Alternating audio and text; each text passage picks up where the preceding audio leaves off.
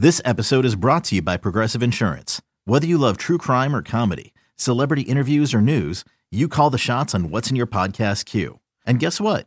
Now you can call them on your auto insurance too with the Name Your Price tool from Progressive. It works just the way it sounds. You tell Progressive how much you want to pay for car insurance, and they'll show you coverage options that fit your budget. Get your quote today at Progressive.com to join the over 28 million drivers who trust Progressive. Progressive Casualty Insurance Company and Affiliates. Price and coverage match limited by state law.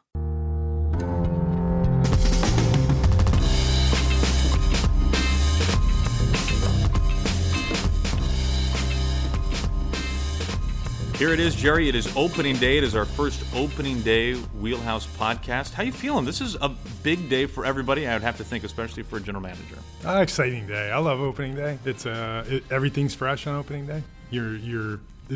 Everybody has the hope of doing something greater than they might think, including the Mariners. So here we are. It's a tough one for us with the Indians, but this is why you show up, to play the best teams. When I was thinking about a general manager's role on opening day, of course, you blood, sweat, and tears all winter long through spring training. Obviously, more roster moves even in the final days of spring training, bringing new faces in, which we'll talk about. And now here it's kind of like you give the keys to the car to Scott, and do you just sit back today and watch? How involved are you with personnel, let's put it that way, on opening day? Not at all, really. I mean, the lineup, we've talked about it until we're blue in the face. We have many sit-downs through the offseason and spring training to determine what we were looking for or gauging with our 25-man roster, and then generally how we saw them lining up, the way we would use our bullpen, the way we would use our rotation. And truly, since the early days in spring training, this is just an exercise in getting to this day. And, a couple tweaks along the way, not the least of which is our left fielder. But, you make the adjustments as you go. But we've communicated pretty openly. Now it's entirely up to Scott and the staff, the direction they choose. You bring up Ichiro. There was some question as to whether or not his calf would be good to go to be on the opening day roster if he'd have to begin the season on the DL. Obviously, the workouts he went through here at Safeco came out great. Yeah, and and even the last couple of days down in Peoria, he showed up a lot better. He was moving around a lot better. I will say this, that yesterday's batting practice at our workout here at Safeco was by far the best we've seen him swing the bat. He was spraying line drives around everywhere, looked quite normal, and far be it from us to assess where Ichiro is with the bat. During the course of the spring, there were days where it didn't look great, where he's trying to find his timing, but he showed up yesterday, and it sure looked like vintage Ichiro during BP. So I'm really looking forward to his Game ABs. Obviously a limited number of actual Cactus League at-bats, but we know that he was on the backfields going back and forth, getting a lot of extra ABs there. Do you feel like he had enough looks, enough at-bats, enough plate appearances in the springtime to be ready? We're really judging this on Ichiro and what he tells us he needs, but obviously the calf got in the way, the late signing. He came into spring training while he only got 10 plate appearances and A games, Cactus League games. He probably got close to another 15 or 20 in minor league games. So, when it all comes out in the wash, you'd like to see guys get somewhere between 50 and 75 to be ready for the season. He was well short of that, but we're just going to bank on the last 20-plus years as being enough to get him over the hump. And 3,000 some hits. That would make sense. Well, we obviously have a lot to talk about, one of the most exciting days on the calendar all year long. But first, I need to hear about the drive back from Peoria to Seattle. How did it go? It was long. It was long. We had a couple of stops along the way. We rerouted took a little bit of an off-the-beaten-path type of direction to get here. Stopped in Monterey to watch my son play. He and the UCSD Tritons were in Monterey for a weekend series, and we were able to stop along the way. And in addition to seeing him play, we got to stop along the way, a couple of Triple D spots, right in about Guy Fieri's stomping ground. Sure. We were in Monterey, and on Sunday evening we stopped at Monterey Fish House, which was spectacular. I had about the best cioppino that I've ever had. And then the next morning when we were scrambling for breakfast, Tammy pulled out the Google machine and fired up. She said, I think there's a AAA police. Might take us 20 minutes to get there. I said, honey, you could have said 2 hours, and I was in. But we had we added two more stops to the growing list of Triple D spots. So she is as invested in this lifelong quest of Triple D dining as you are, it sounds like. Or at least close enough. Well, I think to be fair, she's invested in my happiness. And she knows this is along the way helps. But no, she watches the show with me. She enjoys it. She likes checking them off the box. And I think the spot we stopped on Monday morning when we were the day we were leaving Monterey, we stopped at Lulu's Griddle in the middle, which was, out on the working pier in Fisherman's Wharf in Monterey. And it was, you hear the seals in the background, you smell, It smelled like it was legit fish just coming in off the pier, and it could not have been better. The breakfast was spectacular, and there was a line, I would say, shortly after we got there was people waiting an hour and a half to get in for breakfast, which I thought was telling. Sweet or savory breakfast? I went savory. I did go with the savory. The griddle with chorizo and some pico de gallo with scrambled eggs and a sourdough toast with a very crispy bacon on the side that I will say, somewhere about 3 hours north of that, I was regretting all of the breakfast, but I enjoyed it while it happened. You know who's a huge breakfast guy on the team is Ben Gamble. Especially, he's a Benedict man. So if you and Ben ever find yourselves looking for a breakfast someplace, he seems like he might know a spot or two around the league. Not that you don't. In addition to being a Benedict and breakfast man, Ben Gamble is proving to be a superhuman recovery guy because he is bouncing back quite well from his oblique, and what we thought was going to be maybe a mid-May-ish type return for Ben Gamble at the major league level is progressing to the point where he's going to hit live off Erasmo Ramirez in a simulated game today, and both are on track to line up with Tacoma Rainiers to start the season on rehab assignments, which is great for us. Must be all that hollandaise is what you're saying. It could be. It could, in fact, be. Who knew? Well, Gamble, he could spare to add a pound or two, right? When you're that shredded, you add 5 pounds of fat, and it's going to be okay probably. But we've discussed this before. A little layer of fat would be so good to try to prevent injury. And in Ben's case, he's probably as low on the meter as anybody down there. And, sans Ichiro. And the fact that he's been able to bounce back from this is this quickly seems amazing to me. And fingers crossed he comes across the bridge in April because we're looking forward to it. That's incredible news. Very good news. We'll definitely want to keep up to date on that. The King up on the mound today. It is not very often, Jerry, as you know, that we have seen Felix actually pitch opening day at his home ballpark. Second time in 10 years that the Mariners have opened up truly at home. His 10th consecutive opening day start. It's absolutely incredible. But obviously this was in jeopardy because of being hit by the line drive and because Scott even said right before camp began that he was not necessarily anointed the opening day starter. You saw him twice on a Cactus League mound, a varsity mound of the Cactus League. What all went into the decision, and how do you feel about Felix going tonight? Really feel excited about Felix going. Felix has a history here. He has a history in this organization. And frankly, I didn't know this, as baseball buffy as I can sometimes be. I did not realize that there had only been 7 pitchers in Major League history to make 10 consecutive opening day starts for a team. That's he deserves it. And frankly, I thought he pitched very well in the spring. He did a lot of things that were very positive, although you only saw them twice in varsity games, like you mentioned. But we saw them in the backfields. We saw an excellent outing against the Padres minor leaguers, some minor leaguers, some big leaguers getting extra ABs. In a morning game over in Peoria. Threw the ball very well. We're seeing physically the same, if not it's very similar stuff to what we saw in 2016 with more of the velocity that we saw in 2017. So the combination of all the good things that we've seen from Felix in the last couple of years and frankly an approach that is just a little different than what it's been in the last couple of years. And talking to Felix, seeing the look in his face, he looks fresh, he looks ready to go. As I've said all spring long, he looks engaged. And yesterday when I saw him, he is genuinely excited for this start. And, if for nothing else, it creates a good vibe for us and a nice bounce point to get into the season. And I think the team's pretty fired up. You mentioned a different approach. After his final start in the springtime in Peoria, he said to the press afterwards that he and Mike, and it sounds like Mel as well, no doubt Scott's looped in on this too, have talked about maybe not pitching with 100% effort. And Zunino's saying, hey, if you go 85%, that's going to be good enough, especially with the added movement you'll be able to see on your pitches. And we saw some curveballs, Jerry, from Felix in that final start that were noticeably slower than his normal curveball, which is an incredibly underrated pitch from Felix. Is that what you're referring to, or is it something else with his approach? I think it's hilarious that Felix has an incredibly underrated pitch after all these years. Well, nobody talks about the curveball. They only talk about the changeup. And the curveball is every bit of well above average in today's time. It's an excellent pitch, and we've urged him to use it more and to use it creatively. And I know Mike Zunino has been very engaged with Felix in that way as well, talking about pitch usage and sequencing. And Felix is doing it. It's not something that he has done historically. He was a power pitcher who had a power fastball and used a power changeup. And when he threw his curveball, it was intended to be a power curveball.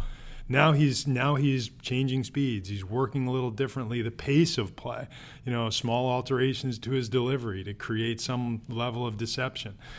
Fast and slow works in the game, and Felix is starting to embrace some of the different ways that he can create more chaos on the mound rather than just the action of his ball. Meaning his baseball and his hand, and I think that by itself is a positive thing, that he is thinking as creatively as he is. He is incredibly experienced. He's got all the success to lean back on. Now it's using his pitching acumen, and we all know he has it. It's just putting it in play. Marco Gonzalez was talking earlier this year about the idea of, even if you take, in his case, a mile per hour off of his sinker, how much more additional movement he can get on that pitch. It sounds so easy. Is that a difficult thing to do as we're talking about Felix doing some of that for any pitcher? Incredibly difficult. It's one of the toughest things, I think, to do in baseball is intentionally change the speeds on your fastball. It requires great feel, and frankly, it requires a little bit of guts. When you are used to throwing the ball 94 miles an hour and rushing it through the zone, to intentionally step back and throw a ball 87 miles an hour feels unnatural. And in Felix's case, in order, I guess, in the effort to change speed on his fastball, he also has to be willing to change speeds on his changeup, which is equally, if not harder. It is really hard to do. And Felix has that power changeup, and oftentimes he'll throw a fastball that's 91, and he'll throw a changeup that's 87. And they've got great action, but if he can create more separation between the pitches, it creates so much deception, so much more dive to the ball. And as a result, it's much harder for the hitter to hit. A quick little quirky story. Zach Greinke, who, a great pitcher in his own right, I guess on some level, along with Felix, Justin Verlander, Clayton Kershaw, among the best pitchers of the last decade. Zach Greinke once went out as a Kansas City Royal with the intent to throw a pitch that hit each of the miles per hour on the scoreboard gun from 65 to 95. And that's how he played the mental game with himself during the course of the game. And you could occasionally see him turning around and looking at the board, almost mentally checking off, right, got that one. And he threw a 65-mile-an-hour curveball, a 95-mile-an-hour fastball, and virtually everything else in between. And it was fascinating to watch the feel. Felix has that kind of feel. He's just never incorporated it in a major league game. And, he's always gone out there with a power mentality. And I think you're going to see a little different version of Felix, but I don't think you're going to see a guy who's not inclined to pitch for power. Because for all the criticism and questions that Felix has fielded over the course of the last 2 years, he still maintains a very healthy strikeout rate, despite the diminished velocity over the last 3 or 4 years. No one ever throws 95 miles an hour forever, but he's figured out a way to make that a successful recipe. Now we just have to take the ball every fifth day. And if he does that, we're all going to be successful. We've talked about Ichiro, obviously Felix as well, Robinson Cano. Felix is carving out a path to Cooperstown. Robbie, I think it's safe to say, is there already. Ichiro, out of the three, is 100% there already. It's hard to think, Jerry, of the 29 other teams, how many of them have 3 players on their opening day roster where you could say, yeah, they're all going to be in Cooperstown one day. Now, some might debate Felix after the last couple of seasons. He still has a chance, certainly, to kind of rebuild from that. But that's pretty impressive, isn't it? I mean, that's amazing when you think about it. Truly amazing. 4 if you count Andrew Romine, who the quirky play 9 positions. Well, I'm sure that the glove is probably in Cooperstown or something, right? Yeah, I'll tell you a funny story about Cooperstown in a moment. But the 3 future Hall of Famers, I think it's about a slam dunk. And Felix is 32 years old this year. We've still got time for Felix to build up that kind of, or finish off what appears to be a Hall of Fame resume. As you said, Cano and Ichiro, they're sliding in as soon as their 5 years waiting period is up. The rest of this team, I said it to Scott yesterday, we're standing at the batter's turtle, watching BP, and D. Gordon sitting. And I said, D. Gordon, batting champ, as he's taken his BP. Batting champ, Gold Glover, All-Star twice. I said, just spin around our roster and think of all the accolades that our players, from Ichiro and Felix and Cano to Nelson Cruz, D. Gordon, and the like, even guys who aren't active on the roster right now like Kuma, the accolades that they have built up over the course of their career. It's an unbelievable team in that regard. It's fun to watch. I can't say we're at the top of anybody's Vegas board for Hall or World Series favorites. We are some kind of talented group with a lot of cachet in the game, and that's something that's fun to experience day in, day out in the pregame. They know how to prepare. Andrew Romine will be in the Hall of Fame for that quirky little, piece of action. I think I told this story once before. If not on air, I've told it, in closed quarters. But years back, my son, who's now a college player, he's a junior at UC San Diego, he was playing in an amateur youth tournament in Cooperstown, New York. They put on this phenomenal weekly program in Cooperstown where 110 teams from around the country, and in some cases outside the U.S., show up and play off in a bracket-style routine. And it's fantastic to watch. They play 2, sometimes 3 games a day at a facility in Cooperstown that is almost its own field of dreams. It's fantastic. And when Jonah was playing there as a 12-year-old, we went on the backdoor tour of the Hall of Fame as a favor of Jeff Idelson and the great people in Cooperstown. And they took us on this tour with Jonah's team, and we toured the Hall of Fame, the last stop of which was the top floor where they keep a locker that is designated in homage to each of the 30 teams in Major League Baseball, with some relics of their history and memorabilia, etc. And we stopped along the road, and at the Rockies locker, which was one of the last lockers, there was a game card in there from a game in which we scored 1 run in each inning of a game, which had never happened before. So we looked at the card, and my name was on the card just because I was on the team. My name was on the card.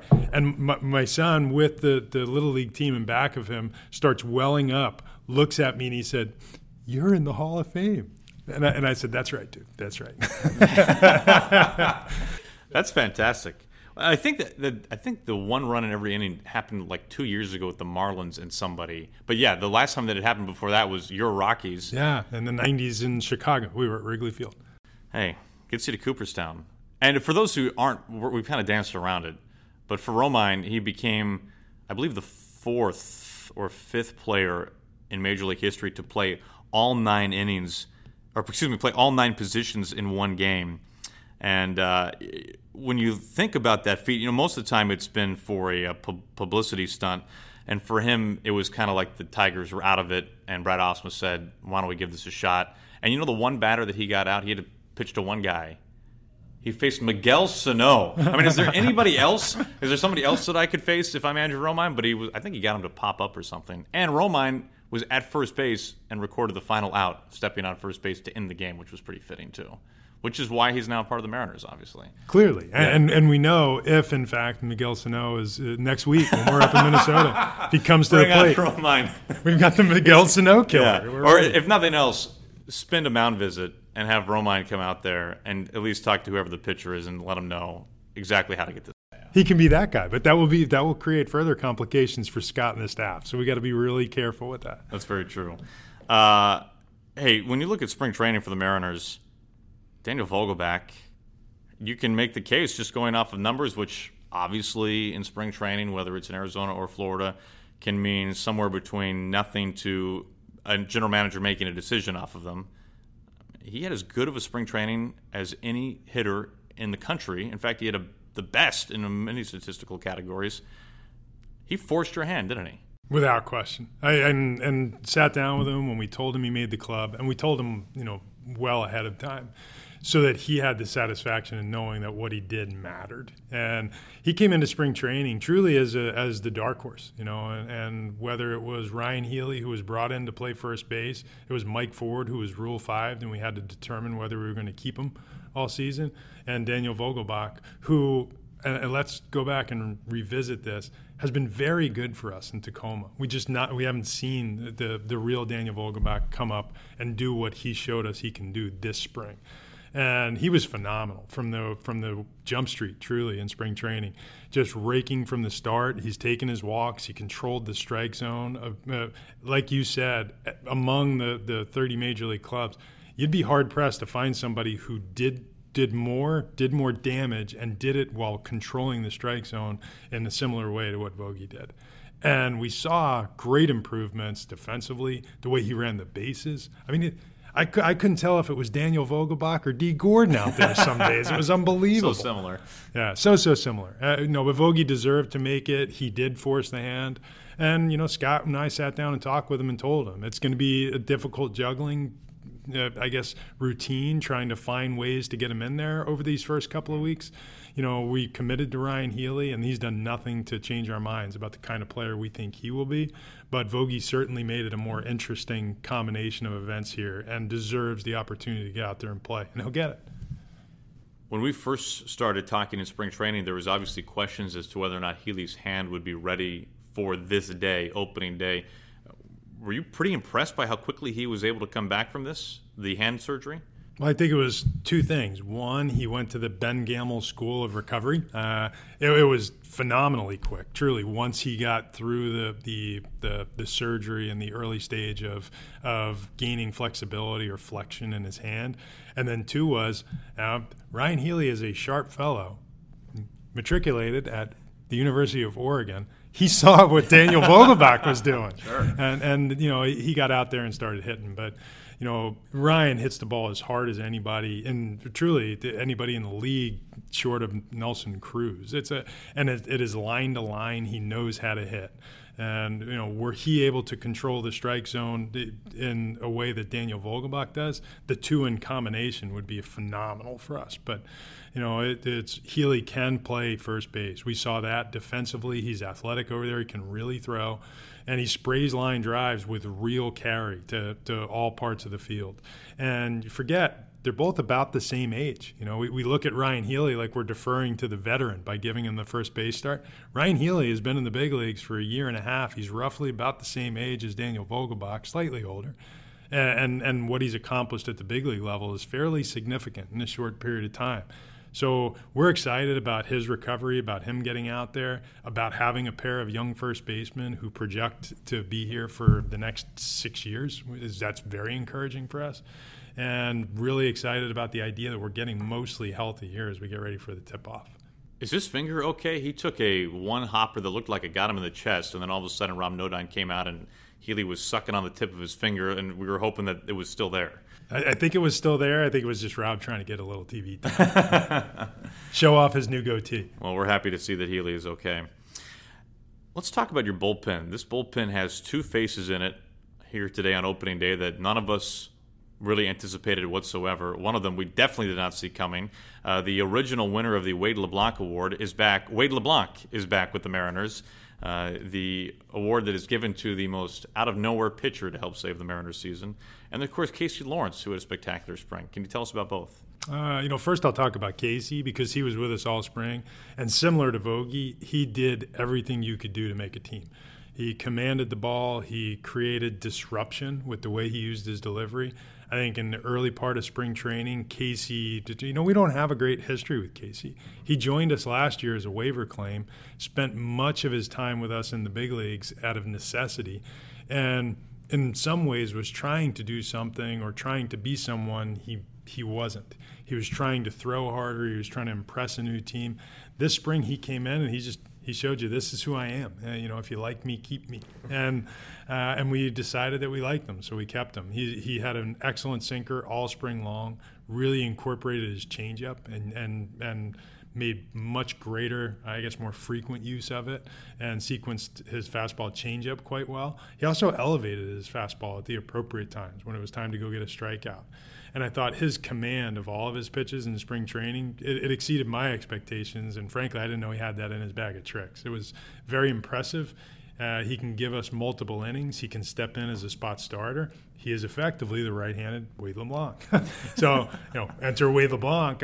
We had an opportunity to pick up Wade at the tail end of spring training. This is obviously post-David Phelps injury, as we started to whittle down our staff and try to determine what we wanted out of that last spot that wasn't in camp with us. And we wanted to create depth, and Wade allowed us to create depth in multiple directions. He provides us depth in the bullpen, a multi-inning long reliever. He provides us the potential for a third lefty who gives us the ability to create flexibility with other parts of our roster, whether it's with Casey Lawrence or James Pazos. While Wade LeBlanc doesn't have the options to go to the minor leagues, others do, and that allows us to create some flexibility there. He also provides a lot of experience stepping in as a potential sixth starter or fifth starter, depending on where we are in our I guess, progression during the season. We've talked about periodically wanting to go to a sixth starter if we have someone capable of taking that and taking some of the load off of our top five. Wade has that. So it gives Scott and the staff a nice, versatile Swiss Army knife that we could use in a lot of different ways, and we know we trust the makeup and his willingness to throw the ball over the plate. We'll transition to tonight and to the start of the season a little bit. I am curious, Jerry, once we get done with this, and it's not even lunchtime yet as the time we're recording this, it's just struck noon, where do you go from here? What does the rest of your day look like? I know we touched on this a little bit earlier, but I am curious from now until the time that the red carpet is rolled out, kind of what opening day is like for a general manager. I'm going to go down and steam clean the red carpet. Somebody's got to, right? No, I'll spend much of my day with the media, popping around, whether it's 710 ESPN, it's Root Sports, it is national media, it's popping in on a couple of radio shows. That's what my day looks like today. It's probably more an atypical day for me. I will probably spend less time downstairs with Scott and the staff today than I ordinarily would, just popping in to say hello. I will make sure that I shake hands with our players to wish them luck as they get, as will Scott, as will each of those coaches. And it's a long time practice. We'll call it just walking around, make sure they see you. And I know for me, part of that was yesterday and just visiting with some of the players, particularly the veteran players. Wanted to make it a point to congratulate Felix on the upcoming start because I don't want to stop and talk to Felix today. Let him get his game face on. Good idea. And I wanted to congratulate Ichiro because along with Wade LeBlanc, maybe the biggest surprise for us coming into and then out of spring training is that we got a new left fielder and it's a familiar face. And this is something I know he dreamed of and that he is going to be quite emotional about. And I have heard at least, a suggestion that when he comes up for his first at bat that the roof might come down. But it's an exciting day for me, probably a little out of the ordinary in how much time I'll spend with media versus on the baseball side. But I love opening day. The pomp and the circumstances, circumstances awesome. The bunting, why would you not want to come to the ballpark when there's bunting and print on the field? I think it's really cool, and I'm really looking forward to the start of it. I wish we were facing somebody's fifth starter today, rather than the best pitcher in the American League. But we'll find a way. Kluber versus Felix is a spectacular opening day pitching matchup. I mean, you think about Felix and the changeup, and Kluber and that thing that he throws. By the way, is that he throws a lot of things? It's true. Is in your eyes, is that more of a curveball or a slider at about 84-ish miles an hour from Corey Kluber? A slurve ball. I guess so. Yeah, and what it is a power curveball that sometimes takes on the shape of a slider, and his ability to be precise with it is awesome. Frankly, I think Corey Kluber is a great example of betting on pitchers, their work ethic, the character, the focus. This is a fifth-round pick who was traded early from the Padres to the Indians, who made his progression to the big leagues. It was not a very early, quick transition from minor leaguer to successful big leaguer. Battled through and truly became what over the last 5 years has been, arguably the best pitcher in the American League. You know what's amazing to me about Corey Kluber is that Felix is 2 days younger than Corey Kluber. Truly 2 days younger than Corey Kluber. And this, we're talking about Felix and the Hall of Fame and trying to pave that path that way.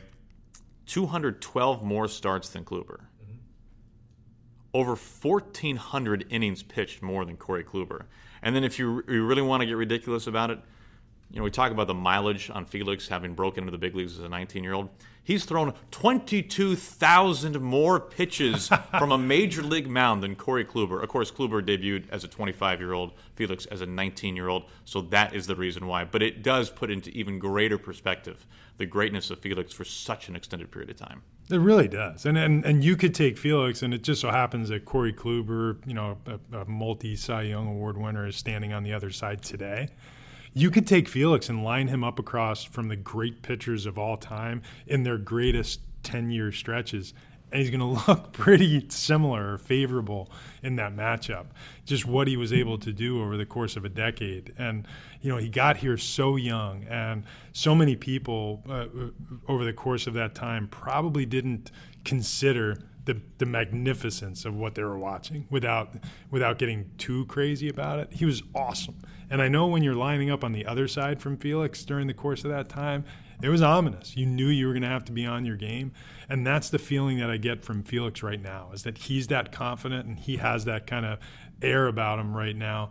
And it was pretty obvious in the early days of spring training. He came to spring training and there was a different look in his eye and a different way about him that, frankly, I haven't seen in the time I've been here with the Mariners, but I saw a lot when I was sitting on the other side.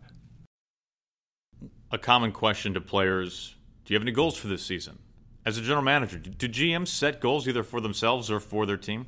I always set goals. First, I want to win the World Series. That's a goal. And if we don't really hide it when we talk amongst ourselves, we would like to do that. We also need to be realistic about where we are in our development. I would like to improve our farm system. I would like to go out and for lack of a better way of putting it, I'd like to nail the June draft this year. That's a goal every year. We want to make sure that we're efficient in how we make our picks, that they make sense, that we scout them well. I want to do well in efficiently spending our money on high upside talent in the July 2nd signing period. That's a goal. I want to make sure that our systems and programs are in place. And along the way, each time our major league team springs a leak and has a need, it would be my goal to step in and find a way to solve that need. That we as a baseball operations group should be able to do that. And that's how competitive teams stay competitive. When you watch tonight's game or any game, I'm curious, and this is going to sound like such a basic question, but how do you watch a Mariners baseball game? And I don't mean I watch it on TV or I watch it from the suite here at Safeco Field. How do you, Jerry Dipoto, watch a baseball game? What are you looking at? I would say what most fans are looking at. Oftentimes you focus on the scoreboard. I don't ride the life and death of every win. You just can't do that over the course of a season. You have to have a more balanced approach. I learned that the hard way. I think Woody Allen, the great filmmaker, just to be the first Woody Allen. I was going to say. Drop on a podcast. He had a quote once, and I remembered it through all my years playing, and I've really remembered it through my years here. And he said, life is a series of peaks and valleys. The idea is to figure out how to stay at the peaks, avoid the valleys, and be home for dinner by 6. That is, we have to take that type of mentality going through a 162 game grind and understand that there's some times where you're playing for field position. It's not unlike a football game. Sometimes you punt for field position. Sometimes you aggressively go for it on 4th and 1. And that's the way I watch a game is, I'm watching pitch by pitch. I'm watching out by out and inning by inning. And once the game is over, I move past that game and watch the next game. You cannot let the rhythm of the season start to drag you in a different direction. You have to focus on the present and what comes next. If you start looking too close in the rear view in a season, you can do that when the season's over. You can romantically look decade over decade back on baseball history. But in a season, you need to focus on that day and what comes next. Very interesting. That sounds like I'm speaking to a manager right now. I feel like Scott probably has the same way of looking at things. You have to, and you have to as a player. You can't get too attached or you'll sink. I've been in that position where if you start focusing on what has happened, what went wrong in the previous start, in the previous game, in your previous 30 at-bats, it throws you into significant slumps. And the goal is to stay at the peaks. And if you're going to stay at the peaks, you can't really lament what happened yesterday. You've got to have a short memory and move on. So I'm watching it the same way a fan is. I may turn off the volume a lot quicker than they do. I don't take offense to that. Hey, before we get to some listener questions, I have a wheelhouse food story that might blow you away, Jerry. I do enjoy being blown away, particularly by food stories. So last night, opening day eve, this is the last chance for my wife Heather to kind of get out, have a girls' night before the baseball season starts, and she's at the mercy of the schedule, right? So obviously, I say, yep, I'll put the kids to bed. I got dinner. I got it all handled. You go out, have fun. So she went with one of her friends, she went to our favorite sushi place, which I have referenced at least once before on the podcast. It's in Eastlake, Sushi Capo Tamora. Good Mariners fans over there. Exquisite sushi. For my money, the best that I've had in Seattle, although I know there are plenty of good ones. So Heather and Emily are eating their dinner last night, having a nice evening. They're going to go to the ballet actually afterwards, and all of a sudden to the table right next to them, Jerry, they hear my name said. Oh, now you're famous. Now, this is not a good thing, right, when you hear your husband's name at the table next to you. And it's this guy who, and I'm paraphrasing, and I hope he's listening to this, says, yeah, Aaron Goldsmith, who does this podcast, The Wheelhouse with Jerry, I don't know why they had him do it, but he recommended this place as his favorite sushi place in Seattle. That's fantastic. So I hope he's happier with the sushi than my hosting abilities or lack thereof. But I was thrilled to be driving people to get some good fresh sushi, if nothing else. See, that is the goal. I will say it yesterday, standing down on the field, it was brought to my attention that we are now national. This is not just a small little niche in the Seattle market.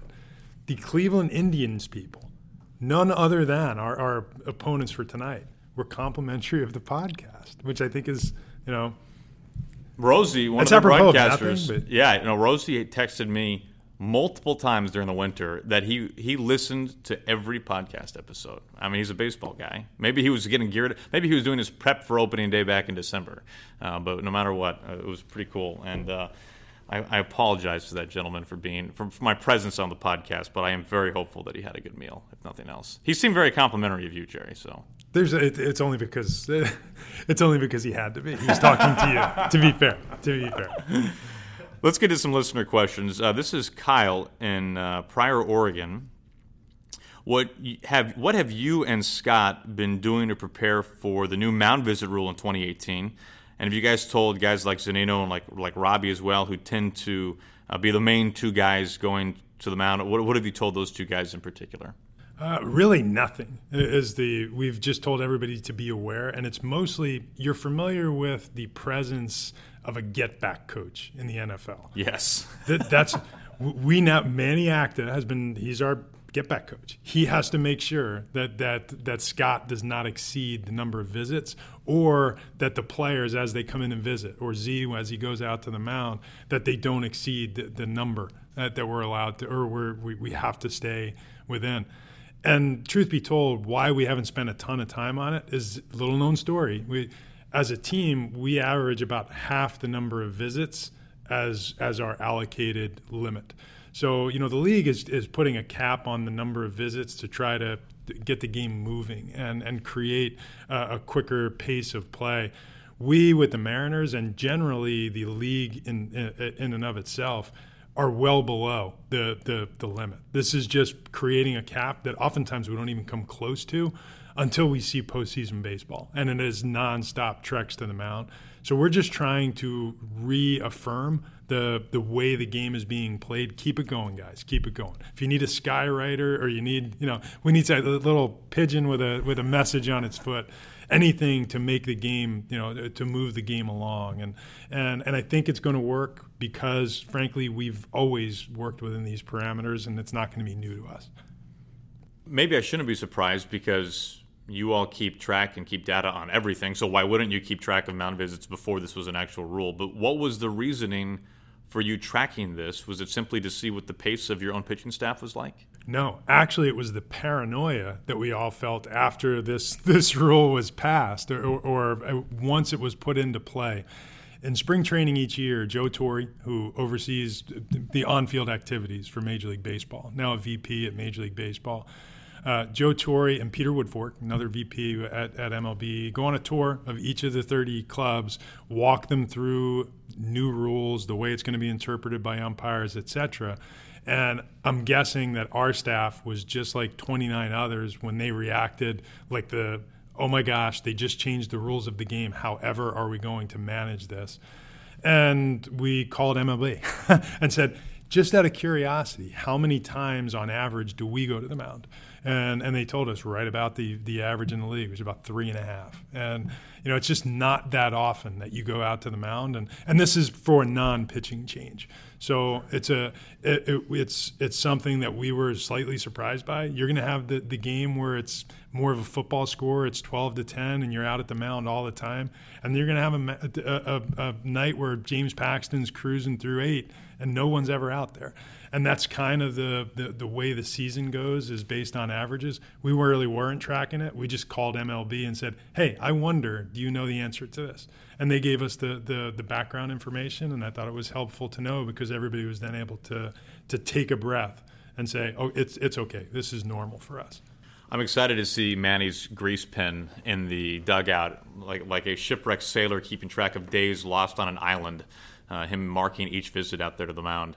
I just want to know if he's going to use one of the, like a riding, like a little cattle prodder, like a riding leather, and just pop somebody if they get over the line. Hey, get back. I mean, do we know what, if a player, let's say Mike Zunino, goes out to visit the mound and he's unaware, this is like Chris Webber calling a timeout when he's out of timeouts, right? Like, if he goes out to the mound and there's already been 6 visits, is it just as simple as the umpire just puts his arm out and says you can't go out there? Is that what will happen? I think you'll see that happen. The umpires, for all the criticism that umpires take, they're in the positions they're in because they generally exercise good judgment. And they're trying to keep the game moving, and they're not trying to get anybody hurt. So my guess is if you've exceeded your allotment of mound visits, they're just going to hold you on the shoulder. They're going to hold Scott in the dugout or Stott in the dugout and just let them know, hey, you're there. The idea is that if you make it to the mound, if you make that visit, it's supposed to result in a pitching change. I also don't think they're going to force teams into pitching changes if the pitchers aren't ready. But, that being said, we have to behave appropriately and not put pressure on the umpire to do the right thing, because if we put the umpire in a position to do the wrong thing because we did it wrong is grossly unfair.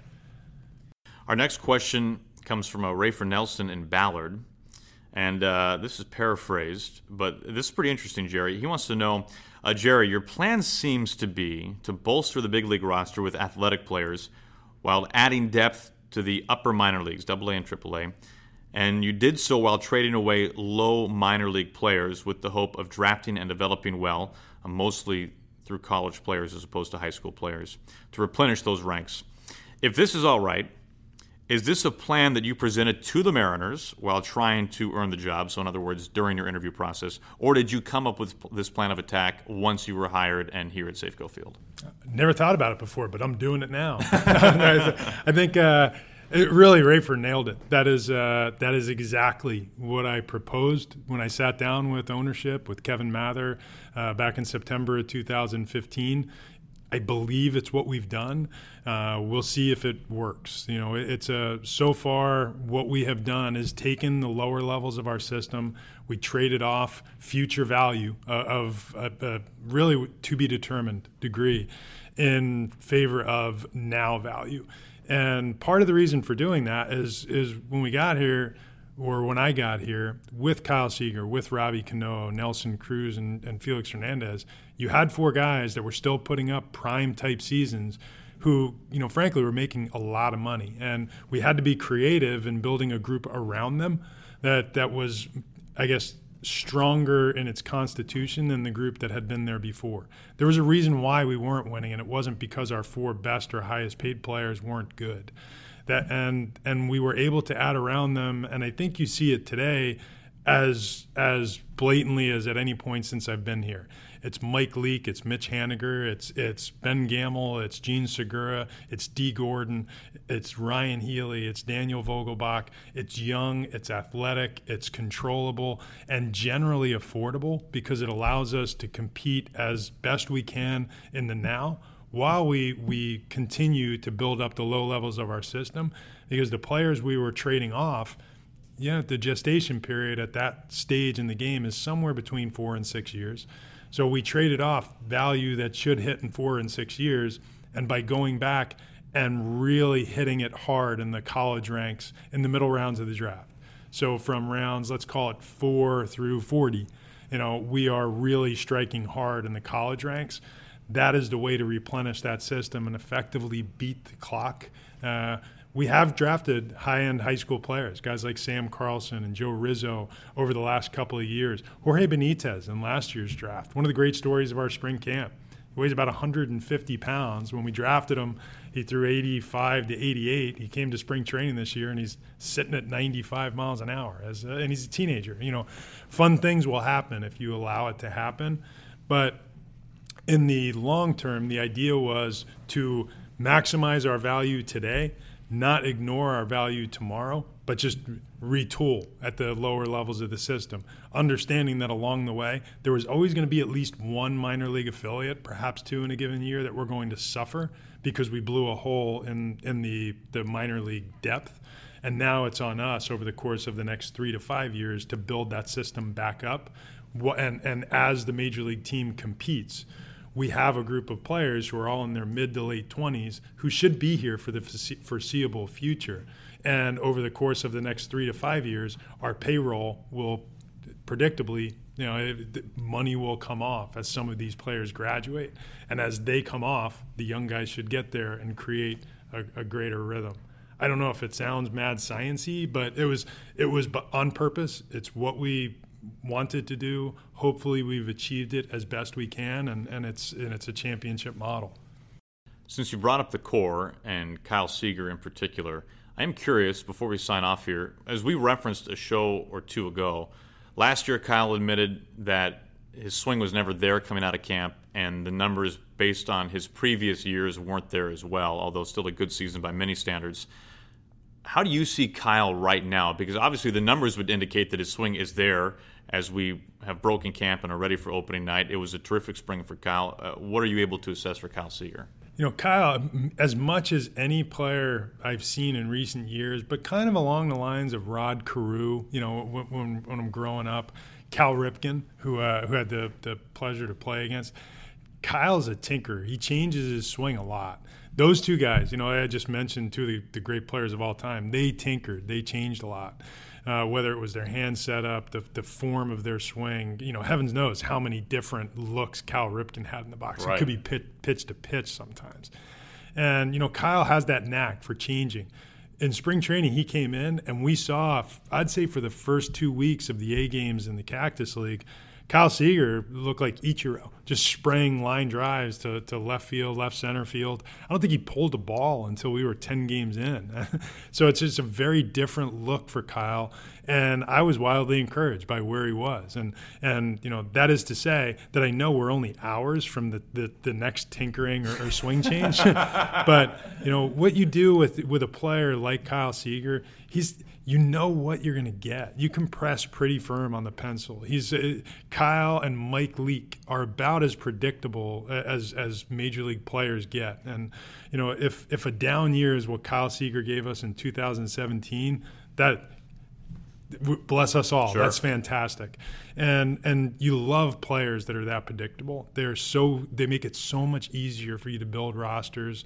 And for that, I'm appreciative of what Kyle does. But I thought he looked great in the spring. I'm not banking on him winning a batting championship, but I am betting on the fact that he feels comfortable with his swing leaving spring training, because that's the way it looked.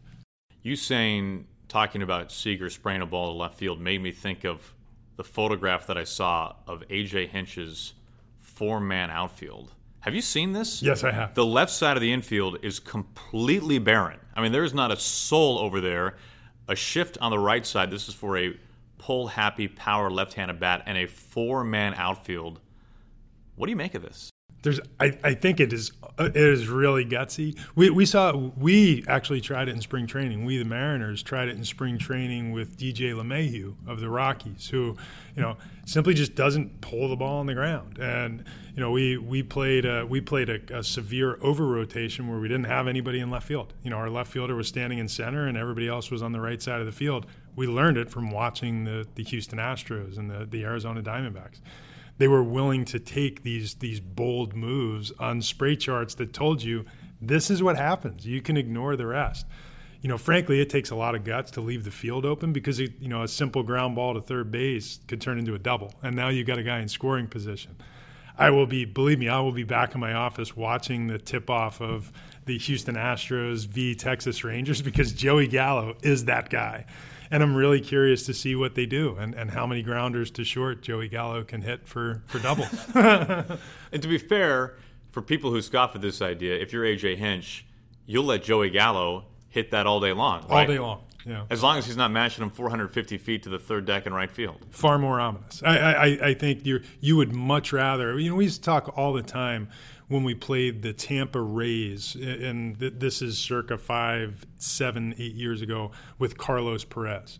Carlos Pena, I'm sorry. Carlos Pena was severe pull, never hit the ball on the ground, was not – and, Carlos in the latter stages of his career, who, by the way, is a wonderful guy, but Carlos wound up kind of picking up the knack of just laying a bunt down over there and taking the single. And when a guy who is capable of leading the league in home runs just takes a bunt single and throws it down on the line, you're not unappreciative of the impact, because you generally speaking, with most American League lineups, you're trying to navigate around a power center that usually exists in the middle of the lineup. And I used to think all the time, when Barry Bonds came to the plate, a walk or a single, I'm counting it as a small victory, because at least I know where he is. The homer you can't really do anything about. And I think it's ingenious. You're playing the odds, and I'm a big fan, an advocate of the odds. If history is telling you to try this, if the spray chart is telling you every now and then he's going to hit a pop-up over here, but stand over there and you're going to get him out a lot more. If you can convert 10% more fly balls into outs, why wouldn't you do that? I think it's the right thing to do. I'll be curious to see how it plays out, because I do know this about baseball people, having been one all my life. Baseball people tend to overreact to the one outlier that tends to drive them out of their mind. If there's a trickling little ground ball to shortstop that turns into a double, and it won't be A.J. Hinch, it won't be Jeff Luhnow, it's going to be the pitcher who threw the pitch that turns around, looks over there, sees no infielders, looks at the dugout with his hands outstretched, and if that pitcher is Wade LeBlanc, he looks at the dugout, he shrugs, and he smirks. If that pitcher is Justin Verlander or Felix Hernandez, it has a lasting impact that may need to create adjustment. So if the Mariners did something similar in spring training, is there a chance that we see something similar from the Mariners in the regular season? Yeah, I don't think it's impossible, because our defense is roughly lined up by we look through the lens of analytics. We look at the metrics as we're starting to align our defenses, and then Emmanuel Cifuentes and our analytics people sit down and meet with Manny Acta. Manny is the one who lines our defense up. And I don't know if you know this of Manny, but in addition to the many qualities he has, he's a bit of a riverboat gambler, and which made him an awesome third base coach, and it gives him a lot of cachet with the players because players like to take risk. It's fun, and Manny is definitely on board with that. He's not afraid to sell out to something that should work, and he is not the one who's going to take small sample and let it govern the next decision. He's just going to roll it again, and it's one of the things I love about Manny. So I do believe that if there is merit to it, if we find that there is more value and it converts, one more out of 10 plate appearances, we are probably going to try it, and my guess is that Manny will drive the nail because he is not afraid to take that chance. Well, to put a bow on this, if you do that at some point this year, Riz is going to lose his mind. He would be the small sample size outlier. Please, can you do it? Make sure that I'll be there. I have to. You know what? He'd lose his mind more if the Indians put a 4-man outfield for Nelson Cruz and Nelly tried to pull a ball and didn't take the base hit to left. That's when Rico would really pop his top. But he wouldn't like the look of a 4-man outfield from the Mariners side of things as well. So he would also lose his mind for that. Both, Jerry, would be sensational radio. So please make it happen. I would love to make it happen. I will just make sure that I visit with Scott and Manny. If you are going to do it, please send me a text so I can go sit in the booth. Yes, we got room. We got an extra chair for you all the time. Oh, that's fantastic. Jerry, happy opening day. It's always a pleasure. For you to carve out this much time on opening day means so much to us and all the listeners. So thank you. Enjoy today, and hopefully we'll be celebrating a Mariners win. We have bunting. It's always fun.